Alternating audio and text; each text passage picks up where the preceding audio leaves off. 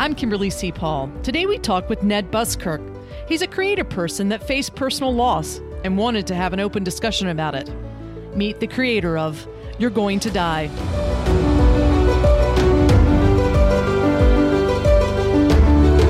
How do we become the architect of our own destiny? Throughout 2 decades of working with the dying, I think I've discovered the secrets to dying well in America. We must learn to build the pathways to our last chapter, to create the blueprints that reflects our individual lives and values. Knowledge is power, and if we desire a death that reflects our life, we must become the designer.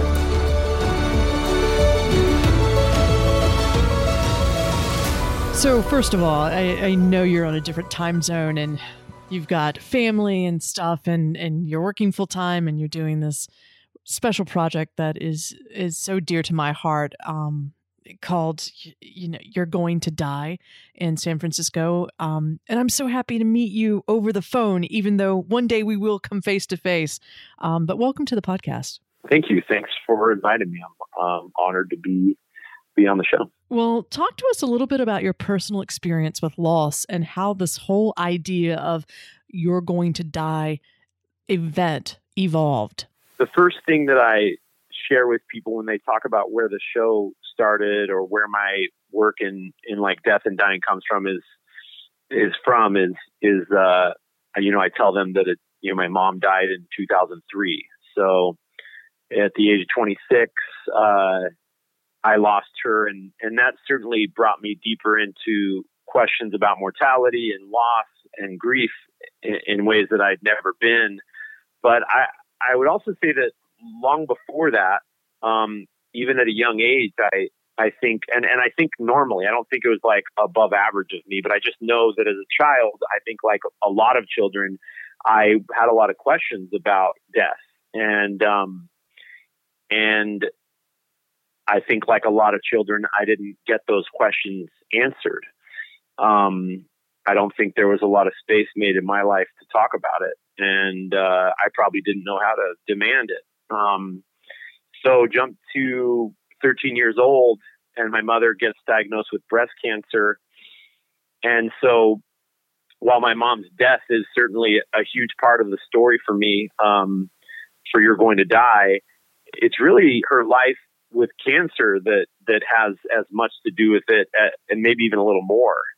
Half my life, up until her death, was spent having her going through chemo and going through treatments, losing her hair, being weak, back when, chemo really, sometimes now you hear like it's so much better. Well, my mom was a single mother raising 2 kids and, running a daycare center and, also going through all the things that you go through when you have breast cancer. And so for those 13 years, there was this sickness in our lives, but there wasn't a lot of space again made for me to talk about it. I just don't remember people having very open conversations with me about what it could mean for her to be sick. And that what comes with a cancer diagnosis, any stage of it, and any kind of treatment is this very real fact that, no matter what, we're going to die. And maybe it's because of this. And so You're Going to Die is really born from a long experience in my youth of wanting to talk about things and wanting to share my emotions and talk about death and fear around my mom's death and not being able to. And jump to 2012 when my mother-in-law dies. And you can see on the website, I think we've talked about this, but on the website, there's a video that was filmed at the show right after she died. And it's when I really got, I could even say almost coming into the space that night, that the show was for creating a place to talk about those things that I've not been able to talk about, and to talk about my mom, and to talk about my mother-in-law, and to talk about the ways being mortal is hard and heartbreaking. And so You're Going to Die is born from that personal need. And of course, as it turns out, with the success of the last 2, 3, 4 years of You're Going to Die, that so many other people need that space too.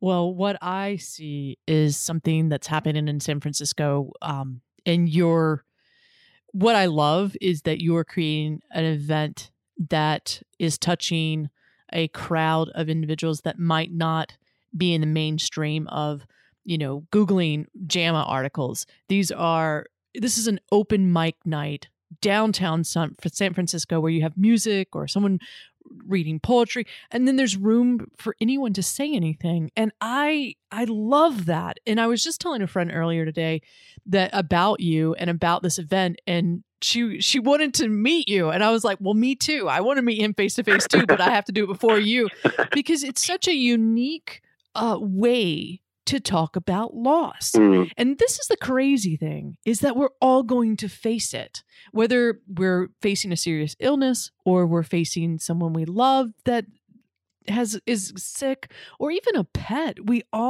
This loss is what makes life so fragile and beautiful. And how we deal with that is going to be very important, how we continue to live for those left behind. So talk to me a little bit about, why did you choose to call it You're Going to Die? Because that's really in your face.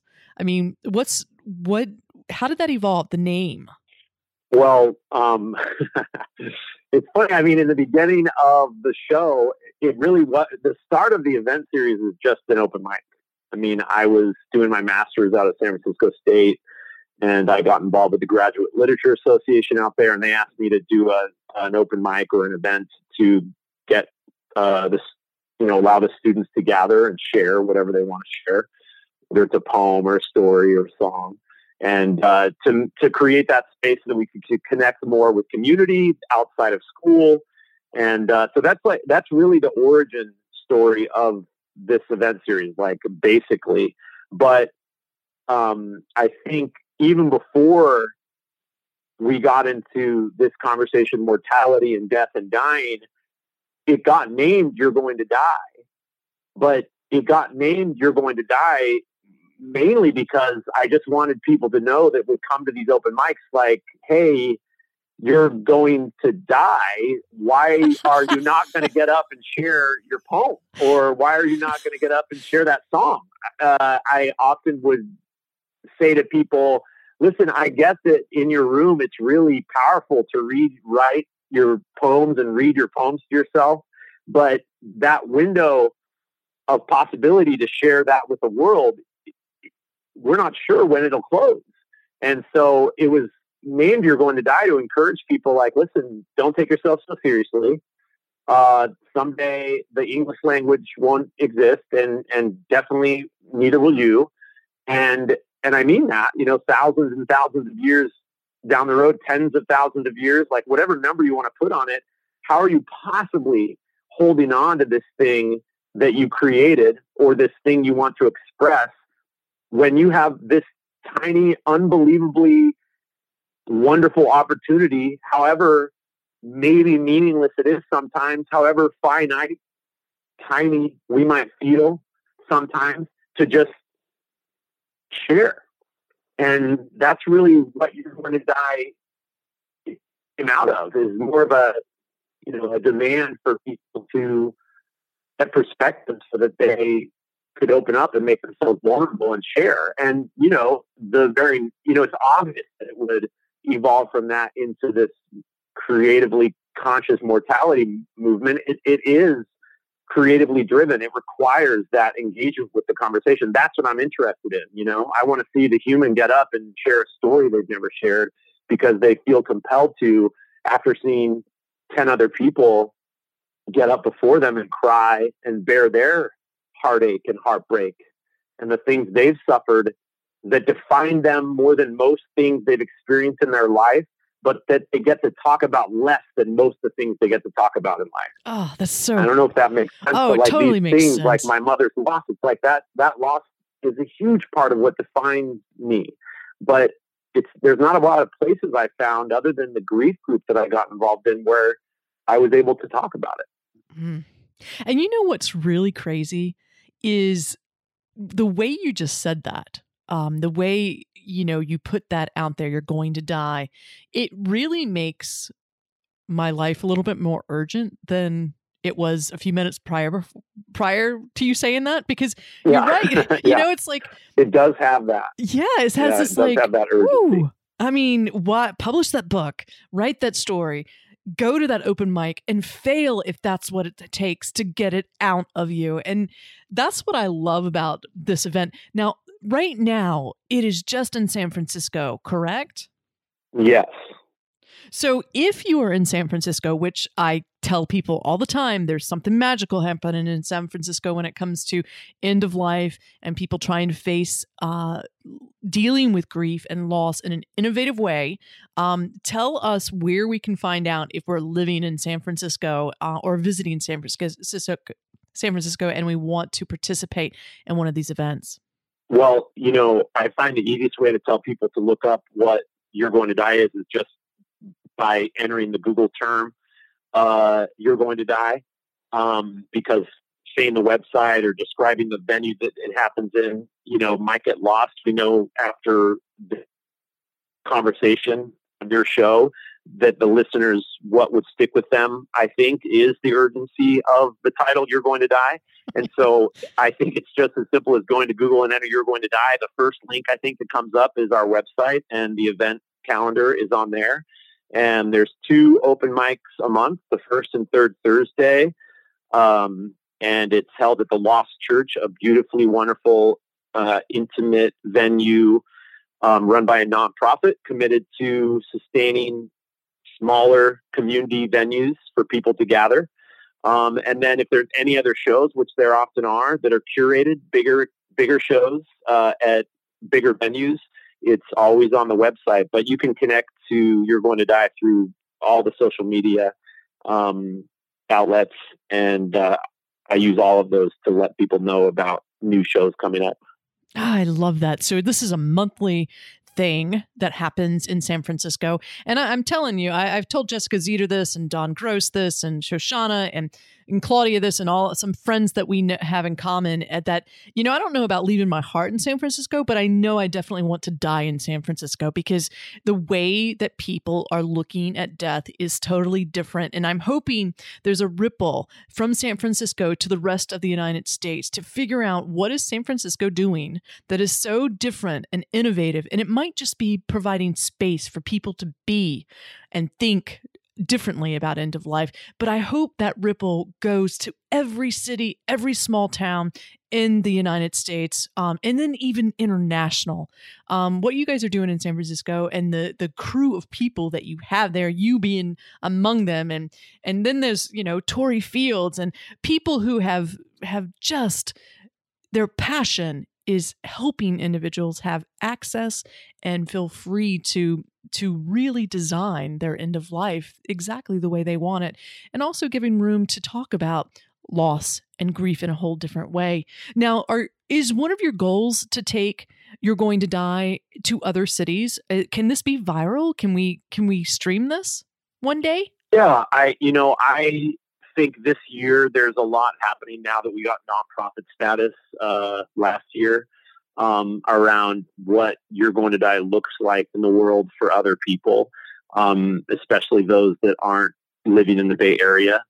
I have a pretty significant following online, and most of those people have never been to a show, and I want to figure out ways to give them access to the experience that really is at the heart of You're Going to Die. Right now we're working on a podcast, which will share content from the shows, especially the curated shows. Oh, that's awesome. I'll host that podcast with guests and do interviews and just kind of create a little access point that we can put online, so people can listen to maybe some of those better shows and best experiences. The open mic's a pretty private, kind of heartfelt, vulnerable space. So there won't be a lot of content coming from those, but there's plenty of curated shows to pull from that's definitely worth sharing. And on top of that, I think likely in the next few years, maybe sooner than I think. Someone just emailed me today from the East Coast about bringing a show out and wants to talk. And I think it's inevitable that it'll hit the road. And I think that looks like building the markets a little bit in some of these areas. And I think the podcast would help with that.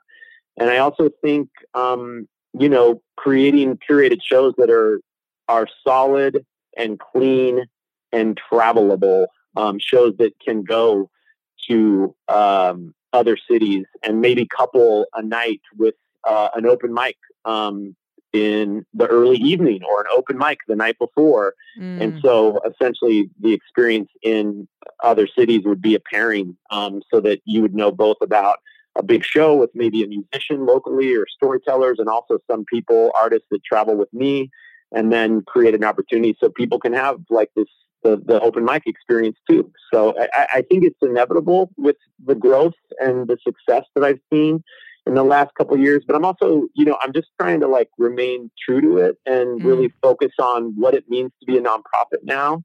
And, but that matters to me. It matters to me to see it, be available more. That's more the point. It might be that way. And that's kind of what we're exploring this year for sure. Well, I will say this. I haven't met you face to face and I haven't been to an event, but I've talked to you several times on the phone, and your passion is something that just illuminates and comes alive in your energy through even the phone call. And I tell you, I feel this. You're such a wonderful human being doing this just for pure passion and because you needed space to fill your own loss.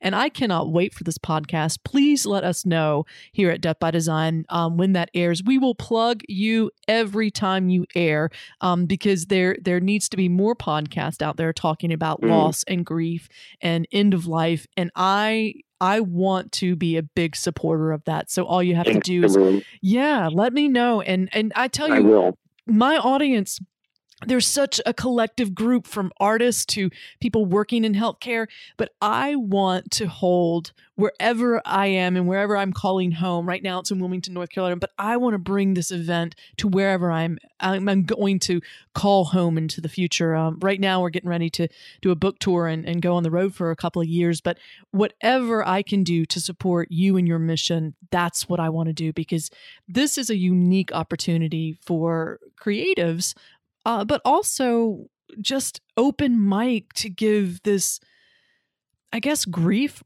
to make it relevant and put it into a form that individuals are interpreting, whether it's a poem or just standing up there and talking about it, or music. And it's just such a creative environment that I've not seen when it comes to end of life, and people sharing their stories. So I applaud you for that. And whatever I can do to help you spread this, just let me know. And if you're on the East Coast, I will find my way toward you. So wherever you are, let me know, and we will make it. I will make an effort to be there. Awesome. I will. Yeah. So talk to me about what it's like to be at this event. I know you host it. I've seen some YouTube little clippets, but what is the atmosphere and the environment like at one of these open mic nights in San Francisco? Yeah.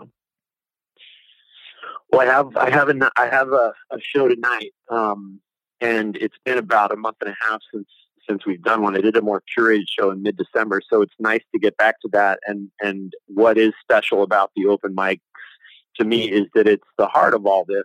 I am so humbled and grateful for your acknowledgement of what I do and what this is. But even the alignment or inclusion in what's happening in San Francisco around end of life and death and dying, it's so strange to think I'm a part of something big and or bigger. And I mean that to help answer your question. When I go to the event tonight, which I'm really looking forward to, there's a place for me there to be the little mortal that I am. And when I get up on that stage, to introduce the show, that's all that's happening is this little man who really has had a lot of years of performance and being on stage, but also coupled with that, a lot of years of heartbreak and loss. And the guy that ends up being there is, I think, an offering, a sort of access point for others to get that they don't need to be some wonderful artist to get up on stage. In fact, all they need to be is open. And that's essentially what the night is. I think it's an opening, and it starts with me getting up and sharing from my heart, maybe the things that I'm going through or the books that I'm reading or the work that I'm doing, stories and maybe knowledge from hospice, volunteering, whatever it is. And sometimes, every time I get pretty emotional, sharing in that context. And I always cry. And I mentioned that as an important element of the show. I think to see me get up on stage and bare my soul and my heartbreak that way helps people open. And on top of that, with all these years of performance, I really like to make people laugh. And I've found over the years that the best way to make people laugh is through that relationship between total grief and heartbreak and sadness, and bouncing off of that to lightness and joy and humor. And the show works like that. It is opening more and more back and forth between sharing our sadness and moving to the joy and connectedness and laughter that can come from those openings, and back again when someone else gets up to open their selves to the audience. And it just does that throughout the night. I know this opening over and over, and people opening doors again and again and again, until by the end of the night, there's no way, if you've stayed the whole time, that at least you don't feel more alive and connected than when you first arrived. And it does not always depend on creatives. It does not depend on a musician. It does not depend on a writer. In fact, the person that it depends on is the person that is willing to get up and be vulnerable and share that thing that hurts the most to share, that broke their heart the most, that is their greatest fear, that makes them more anxious than anything. The people that get up and really make the night, and I can see it in singular moments in an evening, I can say that's when it started. And there's always a moment where someone gets up and it starts with someone that's really here we go. I'm really going there. And often it's not someone that gets up and knows a song so well that they play it perfectly because they've been playing open mics for 10, 15 years. I would wager that the best musician in the world who came in and just played a really wonderful song couldn't compete with a person that gets up and says, I've never got on stage before, and I want to tell you about how I think about committing suicide all the time. Or the person that gets up on stage and says, my mom died last week. And what opens from them saying that. So it's funny, I tell people it's an open mic, but I really only tell people that to say hey, you could come and do something, but it's not really an open mic. It's an opening. That's what it is. It's an opening, and it takes this community that gathers that often have gone through really traumatic loss and traumatic experiences, but their willingness to share it with everyone brings everyone closer. And just today, I was reading from this book that I highly recommend called Healing Through the Dark Emotions. It's by Miriam Greenspan. And this quote that she has in it by Judith Herman from her book, Trauma and Recovery, says, traumatic events and this is I read this and I was yes, this is it. And this is the center of You're Going to Die. This is what happens tonight. And it says, traumatic events destroy the sustaining bonds between the individual and community. Those who have survived learn that their sense of self, of worth, of humanity depends upon a feeling of connection to others. And the solidarity of a group provides the strongest protection against terror and despair and the strongest antidote to traumatic experience. It's like those things that we went through that made us feel most alone. If we can get through to the part of life where we can share those with others and see how we're more connected because of what happened and that we opened it to others, that's like what happens at these shows, I think. That's what like a night is like. I wish I was in San Francisco tonight. Me too. I really do. This is the thing. We adults, we humans, try to avoid all our life, and that's being vulnerable. But I'm telling you, when you can be vulnerable and be raw and authentic, that's when true connection happens. And I truly believe the one main reason we are in this world is to connect with one another. With sometimes you're the teacher and sometimes you're the student, but connection takes communication and communication takes connection. And I love that you're leading the way. I feel, not having been at an event, but seeing you in your vulnerable state and being able to share your emotion and tears on stage, I think it gives people permission that it's okay. And I think that takes a very, very brave person to start something off by saying, look, this is who I am. And that's rare. And I applaud you because you are creating a movement of vulnerability. And that to me creates the most connection we humans can be. And it does create humor too, because when you talk about the most stupidest things you've done and like that was insane and you share them and people can chuckle and you're like, well, and then they start talking about, well, this happened to me too. And then there's this common space that, okay, I'm not as weird as I think I am. I'm like everybody else. Yeah.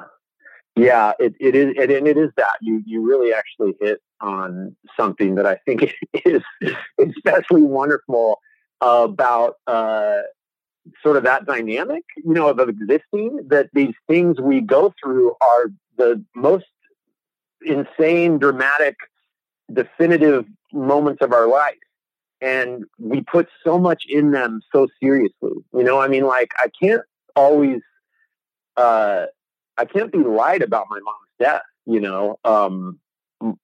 very, but something in balancing that loss and that, like the tremendous tragicness of it, by also getting that we need to be silly and life is ridiculous. Like, what's going on? Like, how do I have a mom? What's a mom and like being in the middle of the universe? Like, what is that? Like, what's a parking meter? Like, what are Skittles? Like, what are we doing around? Like, what are we, you and me? Like, I've got a cord. There's things in my ears. Right. We're like talking into machines and I can hear you. Like, what is this thing? It's like, it's ridiculous.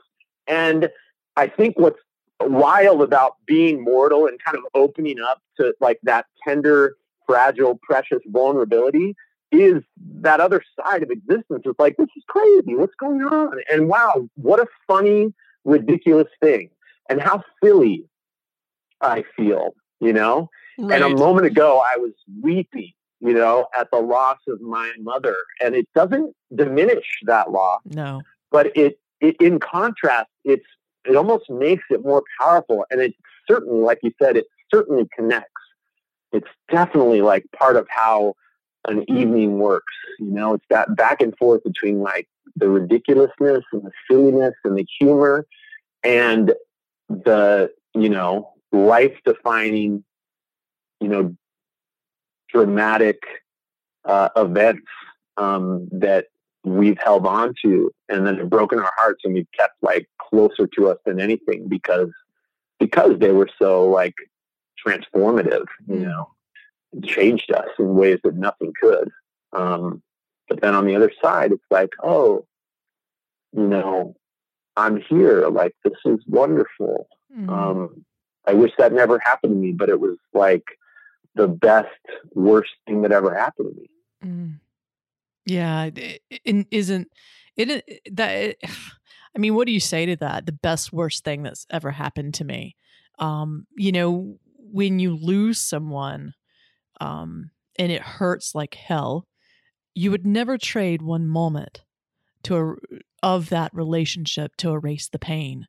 But it's like this sort of, I don't know, you feel sort of honored that you were in this presence, that your mom was your mom, or the guy that you dated that died of cancer, that you had these intimate moments and you cherish that, and you hope to hell that the legacy does not end with them, but you carry a little bit with you and share your grief, and then they live on forever.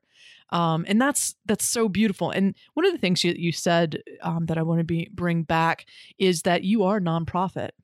And I know this, You're Going to Die is just in San Francisco, but I do believe it is going to be everywhere. So if you are interested in donating to the cause of You're Going to Die in San Francisco, and in hopes that one day this can be in your own community, how can people support you through financial donations?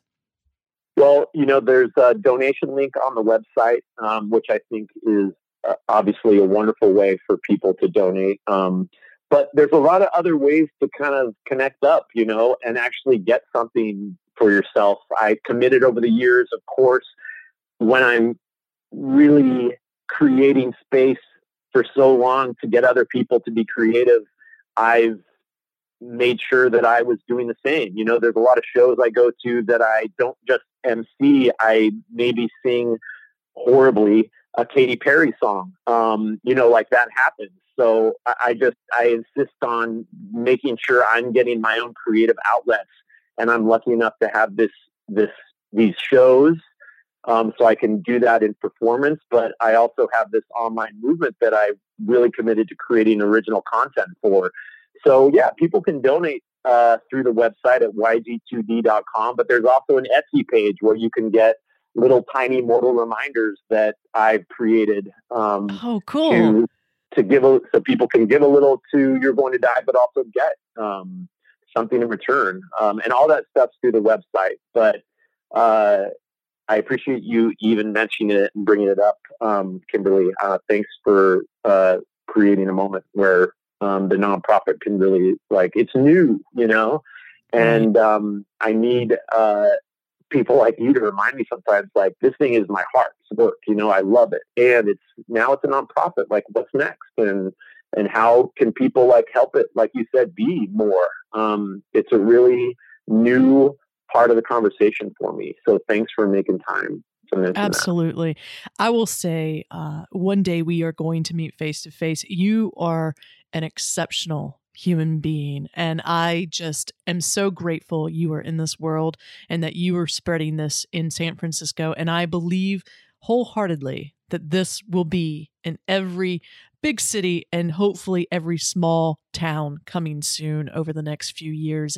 And please, Ned is so approachable. Email him. Tell him you want to do this in your community and figure it out.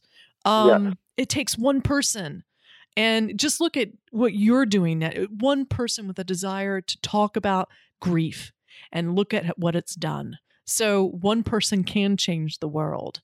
And I believe that wholeheartedly. And I believe that you are changing the world with just your passion and your openness to be vulnerable. And I can't tell you how much I appreciate knowing you, how much I appreciate you creating this for individuals in your community. And I hope one day I will be able to attend an event and feel the awesomeness of what is in that room. All the feelings are mutual. Thank you, Kimberly. I know that we will meet face to face, and I know I'll get to share the show with you at some point. But thank you so much for all of that, all you said. Well, I tell you, you are, I just can't say enough about you, and I just appreciate that you're in my world. And I wish you good luck with the show tonight, and go be awesome, man. You're so good at it. I will. I can't wait. Thanks, Kimberly.